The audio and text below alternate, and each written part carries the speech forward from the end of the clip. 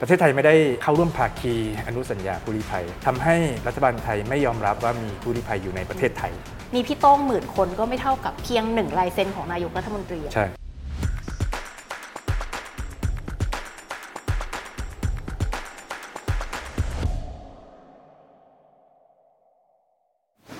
สวัสดีค่ะกลับมาพบกับรายการคุยให้ชัดกับพนิกาอีกครั้งหนึ่งทุกคนลืมกันไปยังคะว่ามีรายการนี้อยู่เพราะว่าช่วงที่ผ่านมายุ่งมากนะคะเราก็ไม่มีเวลาถ่ายรายการเลยขออภัยทุกคนที่แบบว่าบ่นว่าเอ๊ะคุณชอบเลิกทำรายการนี้ไปแล้วหรือเปล่านะคะก็พอดีจริงๆแล้วไม่ได้ว่างขึ้นแต่อย่างใดแต่เป็นโอกาสดีที่หาได้ยาก2อย่างมาบรรจบกันนะคะก็คือ20มิถุนายนที่ผ่านมาเนี่ยเป็นวันผู้ลี้ภัยโลกนะคะซึ่งเราคณะก้าวหน้ารวมถึงพรรคก้าวไกลเองเนี่ยให้ความสำคัญกับเรื่องสิทธิมนุษยชนรวมถึงเรื่องผู้ลี้ภัยมากๆนะคะและอีกหนึ่งสิ่งที่มาบรรจบกันก็คือ1ในคนที่ขับเคลื่อนเรื่องผู้ลี้ภัยมาโดยตลอดมาเยี่ยมเมืองไทยในช่วงเวลานี้พอดีนะคะรายการคุยให้ชัดเลยต้องเปิดวิกอีกครั้งหนึ่งเพื่อที่จะเชิญเขาคนนี้มาคุยให้ได้นะคะคนนั้นก็คือพี่โต้งศักดาแก้วบัวดีพระเอกคู่บุญบารมีของพี่เจ้ยพิชาติพงศ์ผู้กำกับมือทองระดับอินเตอร์เนชั่นแนลของเรานั่นเองนะคะสวัสดีพี่โต้งค่ะจริงๆเป็นเรื่องบังเอิญที่พี่โต้งกลับมาเมืองไทยในช่วงนี้เพราะว่าปกติอยู่ที่ฝรั่งเศสใช่ไหมคะก็คือไปสร้างครอบครัวอยู่ที่ฝรั่งเศสแล้วตอนนี้แต่ว่า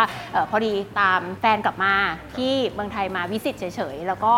ได้ถ่ายหนังพี่เจ้ยอยู่ด้วยนะคะก็พอดีมาเจอกันในวาระของที่เราจัดงานเนื่องในวันผู้ลี้ภัยโลกนะคะก็เลยเป็นโอกาสที่อยากจะมาอัปเดตแล้วก็อยากจะมาชวนทุกคนคุยให้ชัดว่าปัญหาผู้ลี้ภัยในประเทศไทยเป็นปัญหาของเราไหมจำเป็นต้องเอามาใส่หัวใส่ตัวเราหรือเปล่าแล้วคนตัวเล็กอย่างเราทำอะไรได้บ้างคนอย่างพี่โต้งเนี่ยทำอะไรได้มากแค่ไหนนะคะอย่าเพิ่งท้อใจว่าเรามีรัฐบาลที่แบบไม่เอาอ่าวในเรื่องสิทธิมนุษยชนคนธรรมดาตัวเล็กอย่างเราก็ทำได้เช่นเดียวกันแล้วก็ผลักดันไปที่รัฐบาลได้ด้วยนะคะอยากจะเริ่มที่ให้พี่โต้งเล่าว่าพี่โต้งเนี่ยเป็นนักแสดงเนาะไม่ได้เป็นทูตขององค์กรไหนแต่อย่างใดผู้แทนแอมบาสเดอร์ใดๆองค์กรไหนแต่อย่างใดแต่ทำด้วยใจรักจริงๆไม่ได้เกี่ยวกับต้องการบิวโปรไฟล์ในการเป็นนักแสดงหรือว่าอะไรยังไงใช่ไหมเข้ามาในวงการผู้ลี้ภัยเนี่ยเพราะว่าเพื่อนของแฟนผมเนี่ยคนฝรั่งเศสเขาชวนผมบอกว่าเฮ้ยมาช่วยเยี่ยมเขาหน่อยมาเพื่อนเขาติดอยู่ในตม.ที่กรุงเทพอะไรเงี้ยผมก็ปฏิเสธไปหลายครั้งเพราะผมไม่สนใจอะไรเรื่องพวกนี้เลยแล้วก็ไม่ได้เห็นด้วยตาตัวเองแล้วก็นึกภาพไม่ออกว่ามันจะเป็นยังไงแต่พอชวนบ่อยๆเขาก็เลยแบบรำคาญงั้นไปช่วยครั้งเดียวก็แล้วกันไปเยี่ยมครั้งเดียวแล้วกันแล้วก็พอไปเห็นด้วยตาตัวเองปุ๊บเฮ้ยมันไม่ใช่อย่างที่เราคิดเพราะว่าคนที่โดนขังอยู่ในตม.เนี่ยมันมีทั้งเด็กอายุ 2-3 ขวบผู้หญิงผู้ชายหรืออะไรเงี้ยจากที่ประเมินโดยสายตาคร่าวๆตอนนั้นก็มีประมาณ100 กว่าคนตอนนั้นยังไม่รู้จำนวนที่แท้จริงก็เลยรู้สึกว่าเฮ้ยมันไม่ได้แล้วอยากจะกลับมาเยี่ยมคนอื่นๆด้วยหลังจากนั้นก็เป็นการเริ่มต้นของผม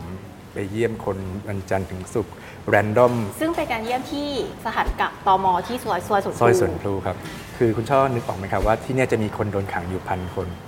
แบบแออัดยัดเยียดแล้วแบบสภาพเลวร้ายมากใช่ซึ่งรายแรกเลยอย่างที่บอกไปเยี่ยมเพื่อนของเพื่อนแต่ว่าตอนนี้ผมกับแฟนผมก็ส่งคนนี้ลี้ภัยไปฝรั่งเศสเรียบร้อยแล้วหลังจากนั้นเป็นต้นมาก็ไปเยี่ยมคนปากีสถานคนเวียดนามไปเรื่อยๆจนกระทั่งยกระดับขึ้นมาโดยการที่ถามเขาคุยกับเขาเวลาไปเยี่ยมว่ามีครอบครัวอยู่ข้างนอกไหมคนก็บอกว่ามี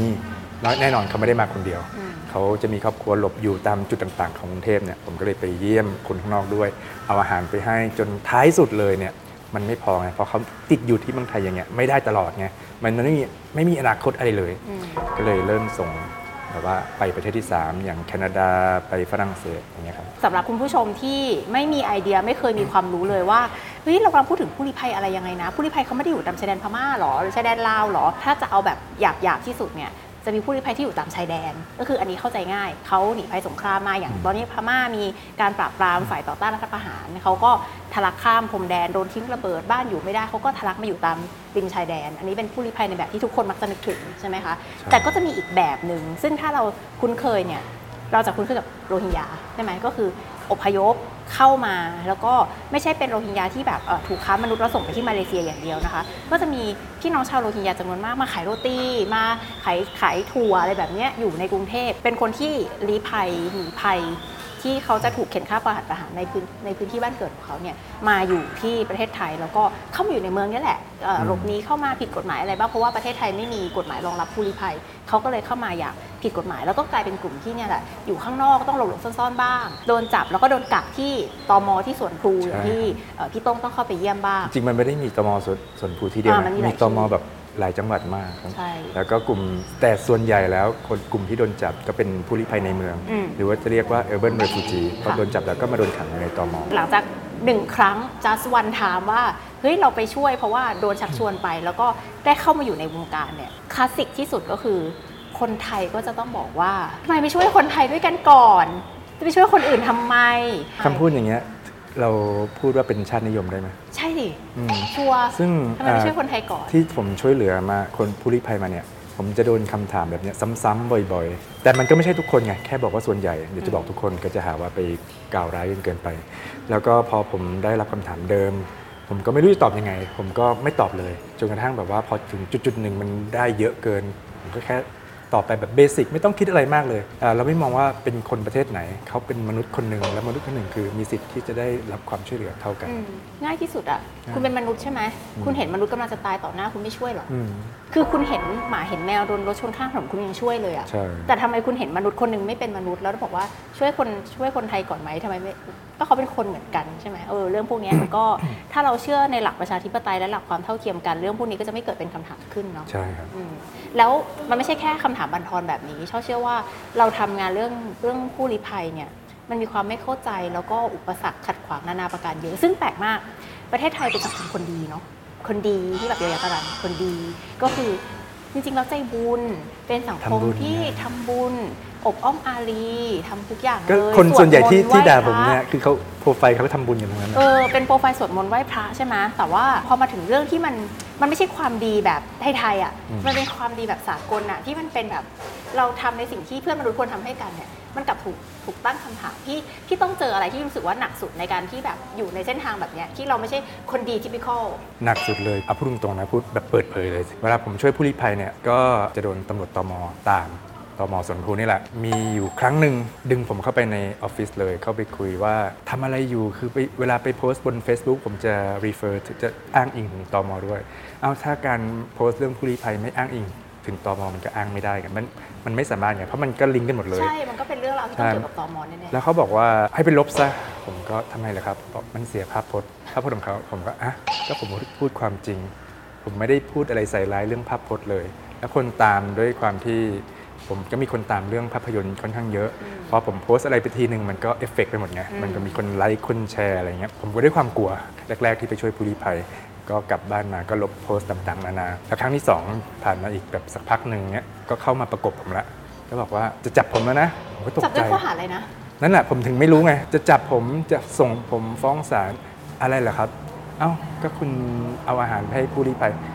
อะไรนั้นมีข้อหานี้ด้วยเหรอแล้วเขาก็อธิบายให้ฟังว่าผู้ลี้ภัยในเมืองไทยเป็นคนผิดกฎหมายแต่คุณกำลังช่วยเหลือให้อาหารให้คนผิดกฎหมายยังอยู่ในเมืองไทยคุณนั่นแหละก็ผิดกฎหมายด้วยซึ่งก็เขาเป็นคนผิดกฎหมายเขาทำงานไม่ได้ก็หาอาหารกินไม่ได้ไม่มีตังค์ซื้ออย่างเงี้ยผมไม่เอาอาหารไปให้เขาจะอยู่รอดได้ยังไงแค่นั้นเป็นคำถามที่เบสิกมากแล้วเขาก็ตอบผมไม่ได้จริงๆโดนตามนี่ก็คือหนักมากแล้วนะแต่มันมีอะไรที่แบบในระหว่างกระบวนการช่วยเหลือผู้ลี้ภัยที่พี่ต้งรู้สึกว่าแบบไม่แฟร์หรือว่าแบบโอ้โหพูดได้ใช่ไหมพูดได้ใช่ไหม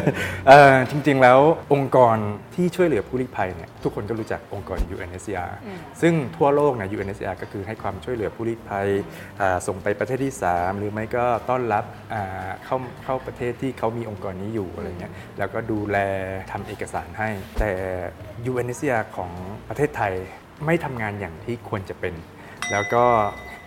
สิ่งที่เขาควรจะไฟท์ที่จะต่อสู้เพื่อผู้ลี้ภัยเขามีอำนาจอยู่แล้วเขามี power อยู่แล้วแต่เขาไม่ไฟท์ไม่ทำอะไรทั้งสิ้นคือแค่ส่งเอกสารไปให้ประเทศปลายทางประเทศทางตอบกลับมารับหรือไม่รับแล้วก็เอาคำตอบรับหรือไม่รับเนี่ยมาตอบผู้ลี้ภัยอีกทีนึงคือทำหน้าที่เป็นบุรุษไปรษณีย์ใช่ไม่ไฟท์ทำไมไม่รับไม่ต่อสู้ไม่อะไรเลยแล้วก็อีกอย่างหนึ่งผู้ลี้ภัยที่อยู่ในเมืองไทยเนี่ยอย่างที่คุณชอบพูดเมื่อกี้เนี่ยว่าประเทศไทยไม่ได้เข้าร่วมภาคีอนุสัญญาผู้ลี้ภัยทำให้รัฐบาลไทยไม่ยอมรับว่ามีผู้ลี้ภัยอยู่ในประเทศไทยนะครับพอไม่ยอมรับผู้ลี้ภัยต่างๆที่อยู่ในเนี้ยผิดกฎหมายหมดทำงานก็ไม่ได้โดนเจอก็โดนจับขังคุกตรงนี้คือ UNHCR ควรจะมาไฟท์เพื่อช่วยเหลือผู้ลี้ภัยกลุ่มนี้ที่โดนจับขังคุกหาสถานที่ให้อยู่หรือไม่ก็ทำเอกสารอย่างเต็มที่เพื่อส่งไปประเทศที่3ผมเคยเข้าประชุมครั้งหนึ่งซึ่งในนั้นมี UNHCR เข้ามาร่วมด้วยเขาก็บอกว่ากลุ่มผู้ลี้ภัยที่มีอยู่ประมาณ 5-6,000 คนในกรุงเทพเนี่ยเขาส่งไปประเทศที่3ได้น้อยกว่า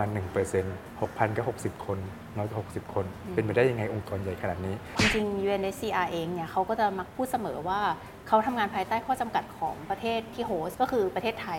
ให้เขาทำได้แค่ไหนเขาก็ทำได้แค่นั้นเขาอาจจะกลัวไงว่าถ้าเขาออกตัวแรงมากเกินไปว่าช่วยเหลือผู้ลี้ภัยเนี่ยเขาจะมีปัญหากับรัฐบาลไทยได้โดยศักยภาพของพี่โต้งคนเดียวเนี่ย5 ปีที่ผ่านมาได้ส่งผู้ลี้ภัยไป20 กว่าคน20 กว่าคนก็คือมันไม่ใช่แค่ประเทศที่3อย่างเดียวผมส่งกับประเทศของเขาเองในกรณีที่เขายินยอมที่จะกลับโดยที่เขาไม่อยากอยู่ในคุกต่อไปแล้วอยู่ไปก็คือทั้งชีวิตตลอดชีวิตคือยังไงตม.ก็ไม่สามารถปล่อยออกมาอยู่ข้างนอกหรือไม่ก็UNHCR คือปฏิเสธไปแล้วเคสโดนปิดแล้วก็ไปประเทศที่3ไม่ได้ดังนั้นกลับไปตายประเทศตัวเองดีกว่า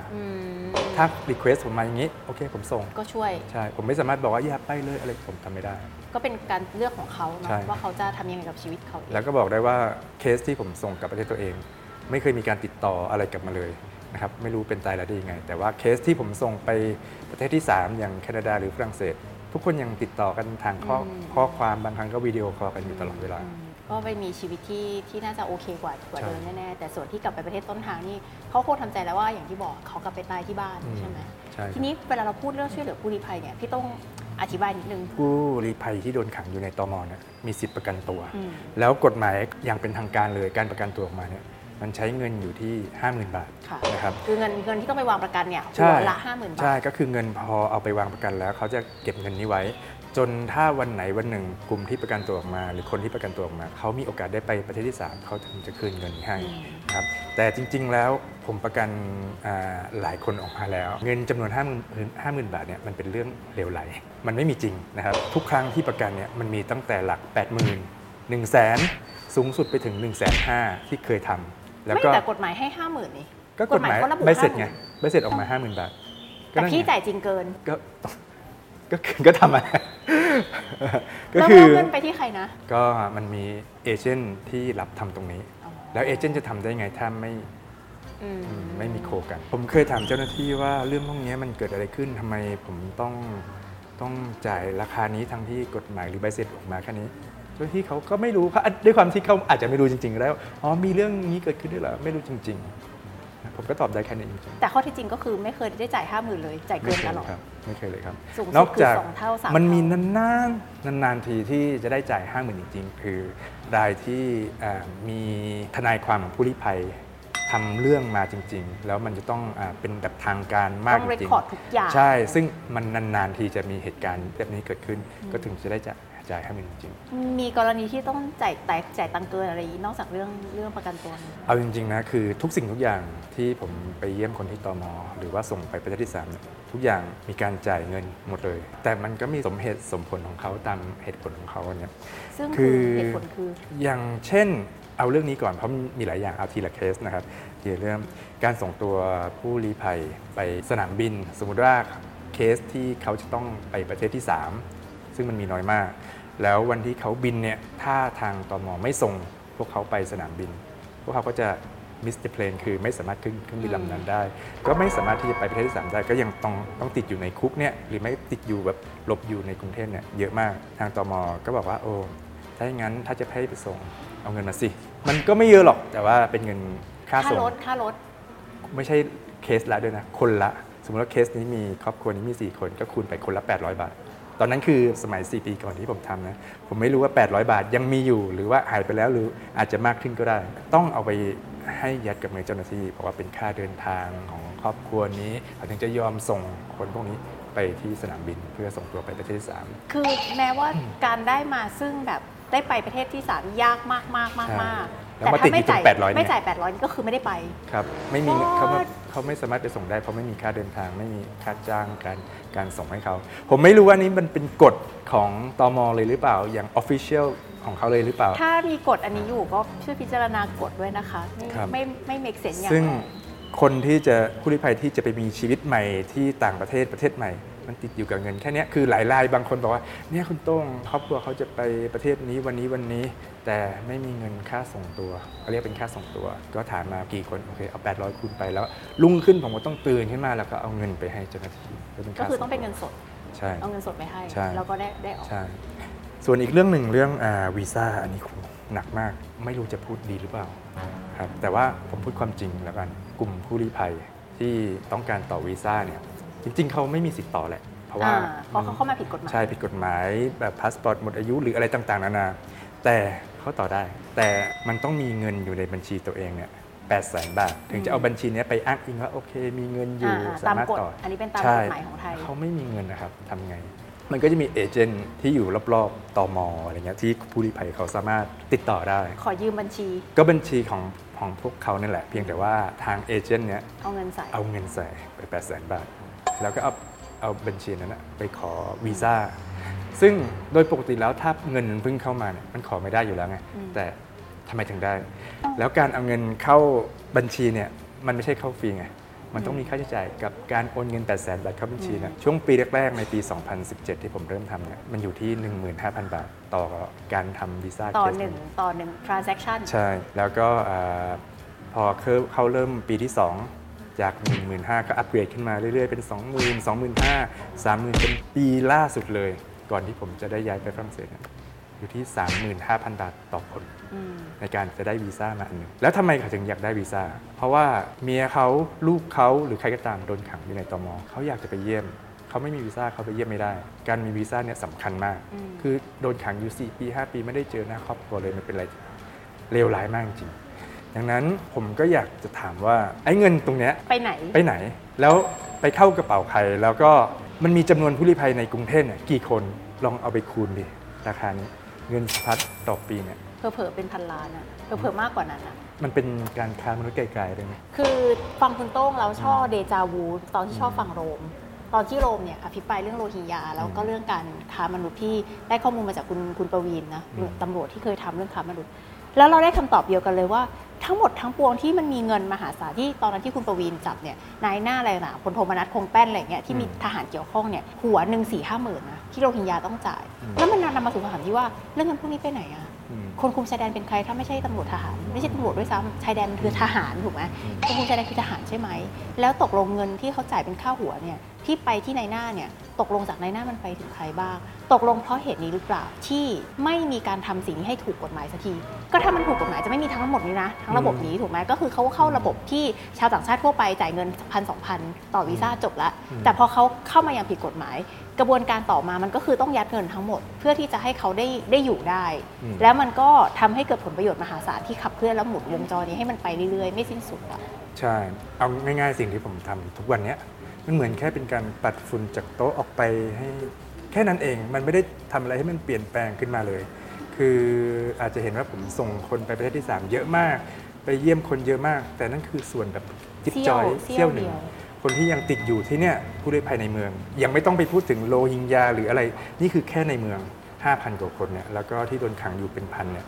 ถ้าจะช่วยเหลือจริงๆคือ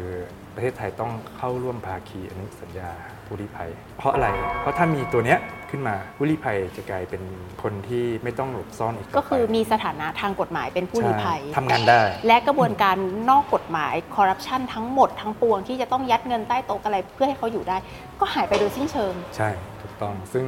เพียงแค่รัฐบาลเซ็นอนุสัญญาผู้ลี้ภัยและออกกฎหมายให้สถานะผู้ลี้ภัยเขากลัวว่าเขาต้องมารับผิดชอบคืออย่างนี้นะคะประเทศไทยเข้าสู่สังคมสูงวัยแล้วเราขาดแคลนแรงงานคุณคิดว่าคนที่ขายผ้าขายถั่วขายโรตีขายอาหารตามสั่งแม้แต่ตอนนี้เริ่มเข้าสู่งานระดับกลางมากขึ้นคือใครคือชอบคิดว่ามายาคติของการ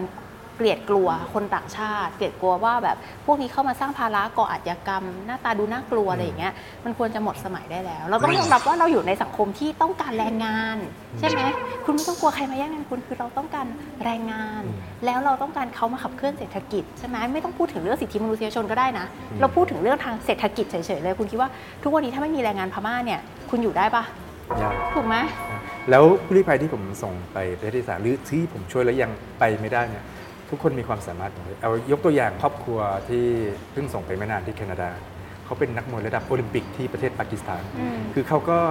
สอนผมต่อยมวยหลายครั้งเหมือนกันถ้าเมืองไทยมีอนุสัญญาเนี่ยเขาสามารถอยู่ประเทศไทยได้เขาสามารถเป็นคนสอนมวยให้กับคนไทยได้คือคนมีความสามารถอย่างเงี้ยคือประเทศไทยไม่ต้อนรับอ่ะคื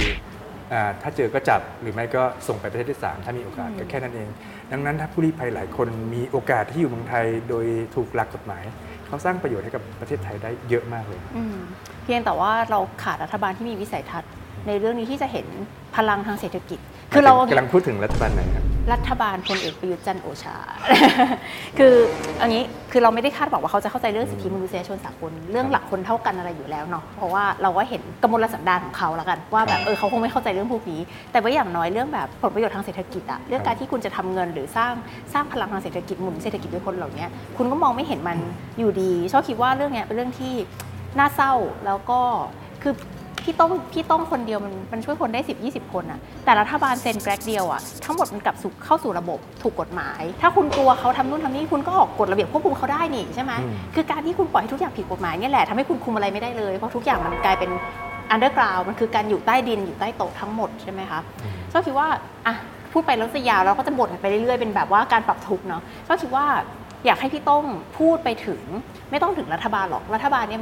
มันง่ายแค่ว่าถ้าคุณมีเจตจำนงทางการเมืองพอคุณเซ็นอนุสัญญาผู้ลี้ภัยแล้วคุณทำกฎหมายให้มันรองรับมันจบถ้าคุณจะทำว่าเราก็ทำได้อยู่แล้วถ้าเป็นรัฐบาลก็พวกเราเป็นรัฐบาลก็จะได้ทำนะคะแต่ว่าตอนนี้ยังไม่ได้ทำแต่ว่าในฐานะประชาชนล่ะชอบคิดว่าพี่โต้งน่าจะเป็นแรงบันดาลใจให้กับคนจำนวนมากที่รู้สึกว่าถ้าเราอยากจะเป็นคนที่ช่วยเหลือเพื่อนมนุษย์สักคนหนึ่งแล้วเรารู้สึกว่าเราคนเดียวทำไม่ได้หรอกมันตัวเล็กเกินไปพี่โต้งเป็นตัวอย่างที่ดีใช่ไหมอยากให้แบบพูดกับประชาชนคนไทยจะพูดว่าเป็นตัวอย่างที่ดีจริงๆผมไม่กล้าพูดบอกใครเลยว่าผมเป็นคนดีไม่อยากชมตัวเองว่าเป็นคนดีโอเคส่วนใหญ่คนที่พูดว่าตัวเองเป็นคนดีมักจะเป็นคนที่ไม่ใช่นะโอเคอยากฝากถึงคนไทยด้วยกันแล้วกันนะครับว่าผู้ลี้ภัยที่อยู่ในเมืองไทยเนี่ยที่กรุงเทพก่อนละกันที่เราเห็นอยู่ข้างถนนเนี่ยเขาอาจจะหนีตายมาจากประเทศเขาซึ่งพวกคุณไม่รู้นะครับหลายคนพอเห็นแล้วก็รังเกียจแล้วก็ดูถูกแล้วก็มีทัศนคติที่ค่อนข้างแย่กับพวกเขาคือมาสร้างความเดือดร้อนให้กับคนไทยมาสร้างความเดือดร้อนให้กับประเทศไทยแต่ว่าเบื้องหลังของเขาเนี่ยทุกรายที่ผมไปเยี่ยมทุกรายที่ผมส่งไปประเทศที่3เขาหนีตายมาจากประเทศของเขาไม่มีที่อยู่จริงกับประเทศเขาก็ตายไปประเทศที่3ก็ไม่ได้แล้วก็หลบอยู่ข้างนอกถ้าโดนตำรวจจับก็โดนขังอยู่ในคุกตลอดไปบางรายตายอยู่ในคุกคาคุกที่ตม.เลยก็มีดังนั้นถ้าคนไทยคนไหนเห็นพวกเขาอยู่ตามข้างถนนนะก็รบกวนช่วยเอื้อเฟื้อเขาก็จะดีมากเลยเพราะว่าอย่างน้อยเห็นแก่เพื่อนมนุษย์ด้วยกันเขาคิดว่าทุกคนมีสิทธิ์เลือกใช้เงินของตัวเองเราไม่ได้บอกว่าแทนที่คุณจะไปทำบุญกับวัดตามศาสนาคุณมาทำบุญกับผู้ลี้ภัยดีกว่าไหมไม่ใช่แบบนั้นคือทุกคนก็สามารถทำบุญบริจาคเลือดเลี้ยงพระสงฆ์เลี้ยงคนพิการในขณะเดียวกันก็ช่วยเหลือผู้ลี้ภัยได้ใช่ไหมชอบคิดว่ามันไม่ใช่เรื่องของบุญบาปหวังสวรรค์หวังชาติหน้าหรืออะไรนะชอบคิดว่าเรื่องแบบนี้มันคือการที่เราเป็นมนุษย์แล้วเราเห็นว่าเพื่อนมนุษย์ที่อยู่ตรงหน้าเราเดือดร้อนแล้วก็มันเป็นสิ่งที่มนุษย์ด้วยกันจะทำให้กับกันได้มันง่ายมากเลยคือมันไม่มีอะไรซับซ้อนในความรู้สึกที่เพื่อนมนุษย์จะมีต่อกันชอบคิดว่าเพียงแค่เราเข้าใจเรื่องนี้มันก็จบแล้วอ่ะการไปเยี่ยมผู้ลี้ภัยเนี่ยการไปช่วยเหลือผู้ลี้ภัยเนี่ยเท่าที่ผมมีประสบการณ์มาอย่างน้อยมันต้องมี3อย่างเนี่ย1คือมีเวลาต้องมีเวลาจริงๆนะคือคุณทำงานอยู่คุณไม่สามารถที่จะไปคุณยังบริจาคเงินได้แต่การไปเยี่ยมไปทำเอกสารมันต้องใช้เต็มเวลาแล้วก็2พูดตรงๆเลยมันต้องมีเงินไม่มีเงินคือจะช่วยอะไรได้ล่ะมันต้องมีค่าใช้จ่ายเรื่องค่าเครื่องบินส่งไปหรืออย่างน้อยไปเยี่ยมไม่ต้องส่งไปประเทศ3มันต้องใช้เงินซื้ออาหารแล้วก็ข้อ3เลยคือมีเงินมีเวลามีทุกอย่างแล้วแต่ถ้าไม่มีใจไม่ทำนะหลายคนมีเงินมีเวลาแต่พอไม่มีใจปุ๊บมันช่างมันสิใครก็ไม่รู้จะไปช่วยทำไมก็แค่นั้นเองคือการช่วยเหลือผู้ลี้ภัยมันไม่ใช่ลักษณะที่คนดี typical ในประเทศนี้เขาจะทำกันใช่ไหมถ้าเราทำบุญทั่วๆไปทุกคนก็ยกย่องว่าเราเป็นคนดีแต่ว่าเราไปช่วยเหลือผู้ลี้ภัยบางทีเราโดนด่าด้วยเพราะฉะนั้นมันเรื่องที่ต้องใช้ผมโดนด่าอยู่ทุกวันนี้ต้องใช้ความมุ่งมั่นในด้านจิตใจมากเป็นพิเศษและจริงๆที่สำคัญไปกว่านั้นชอบคิดว่าเราไม่ควรหยุดอยู่ที่แค่การแก้ปัญหาที่ตัวเราด้วยการบริจาคหรือการช่วยเหลือแบบคนต่อคนคือเวลาเราพูดอย่างเงี้ยเราก็รู้สึกว่าเพราะว่าเราตระหนักในคุณค่าและความพยายามของคน1คนที่จะสร้างการเปลี่ยนแปลงได้แต่ทั้งนี้ทั้งนั้นกลับไปที่เรื่องเดิมก็คือจริงๆอ่ะมีพี่โต้ง10,000 คนก็ไม่เท่ากับการที่รัฐบาลอ่ะผลักดันให้มันมีกฎหมายที่รองรับผู้ลี้ภัยที่ถูกต้องเพียง1ลายเซ็นของนายกรัฐมนตรีมันก็คือจบ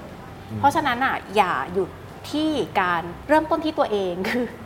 คือเริ่มต้นที่ตัวเองก็ถูกแล้วใช่ไหมคะเพราะว่าเราไปบังคับคนอื่นไม่ได้แต่เมื่อเราเริ่มต้นที่ตัวเองแล้วอย่าลืมว่าเราเป็นหนึ่งเสียงในฐานะผู้มีสิทธิ์เลือกตั้งที่เราจะต้องกดดันรัฐบาลว่าถ้าจะแก้ปัญหาอย่างยั่งยืนเนี่ยมันคือการแก้ด้วยการเมืองต้องฝากคนไทยทุกคนไงให้ช่วยกันกดดันมันคือการแก้ผ่านสภามันคือการแก้ผ่านผู้บริหารประเทศเมื่อเรามีนโยบายที่เป็นรูปธรรมในการรองรับผู้ลี้ภัยคุณจะเกรงกลัวภัยอันตรายแพร่ระบาดเชื้อโรคหรืออาชญากรรมอะไรใดๆถ้ามันมีกฎหมายปุ๊บมันสามารถออกกฎหมายมาครอบคลุมจัดระเบียบทุกสิ่งทุกอย่างได้และทุกอย่างการคอร์รัปชันการต้องจ่ายใต้โต๊ะการค้ามนุษย์ทุกอย่างจะหมดไปเพียงแค่เรามีกฎหมายที่รองรับผู้ลี้ภัยอย่างเป็นทางการเท่านั้นเองนะคะคืออีกไม่ถึงปีเราก็จะต้องเลือกตั้งแล้วเนาะจะครบ4 ปีของรัฐบาลประยุทธ์2เพราะฉะนั้นก็คิดว่าในฐานะประชาชนเราช่วยเท่าที่เราช่วยได้แบบที่พี่โต้งทำมาตลอดหลายปีในฐานะผู้มีสิทธิ์เลือกตั้งอย่าลังเลที่จะกดดันไปที่พรรคการเมืองและรัฐบาลใครก็ตามที่ได้เป็นรัฐบาลใช่ทุกพรรคนะไม่ต้องเลือกพรรคใดพรรคหนึ่งทุกพรรคใครที่จะไปเป็นรัฐบาลถ้าคุณคิดว่าเรื่องนี้สำคัญคุณในฐานะผู้มีสิทธิ์เลือกตั้งช่วยกันผลักดันและอันนี้มันจะสร้างการเปลี่ยนแปลงที่ยั่งยืนให้เกิดขึ้นแล้วก็เราไม่ต้องมานั่งช่วยคนทีละคนอีกต่อไปเพราะว่าทุกคนได้ประโยชน์รวมถึงประเทศไทยเองที่จะได้ผลประโยชน์ทางเศรษฐกิจจากผู้ลี้ภัยด้วยก็ฝากไว้เนาะเป็นแบบนี้นะคะส่วนคนที่รู้สึกว่ารัฐบาลมันยังไม่เปลี่ยนเราเริ่มที่ตัวพวกเราเองกันก่อนชอบคิดว่าพี่โต้งเนี่ยเป็นคนดีอ่ะใช่ไหมล่ะคือคนดีที่ไม่มียอยักษ์คนดีที่ไม่มียอยักษ์เป็นกำลังใจให้นะคะแล้วก็อยากจะให้ทำต่อไปในฐานะเพื่อนมนุษย์เราก็ชื่นชมที่เพื่อนมนุษย์คนหนึ่งจะได้มีชีวิตใหม่จากความพยายามของเราชอบคิดว่าเรื่องนั้นก็เป็นสิ่งที่ทำให้ชีวิตเราเกิดมาเป็นมนุษย์คนหนึ่งก็คุ้มค่าแล้วนะคะก็เป็นกำลังใจให้พี่โต้งแล้วก็วันนี้ยินดีมากๆที่ได้มาคุยกันนะคะแล้วก็ต่อสู้ต่อไปค่ะคนดีกำลังใจให้คนดีที่ไม่มียอยักษ์กันขอบคุณค่ะวันนี้คุยให้ชัดกับพนิกาลาไปก่อนนะคะอย่าลืมนะคะใครที่ไม่ได้กด subscribe YouTube ของคณะก้าวหน้าด้วยค่ะลาไปก่อนค่ะสวัสดีค่ะ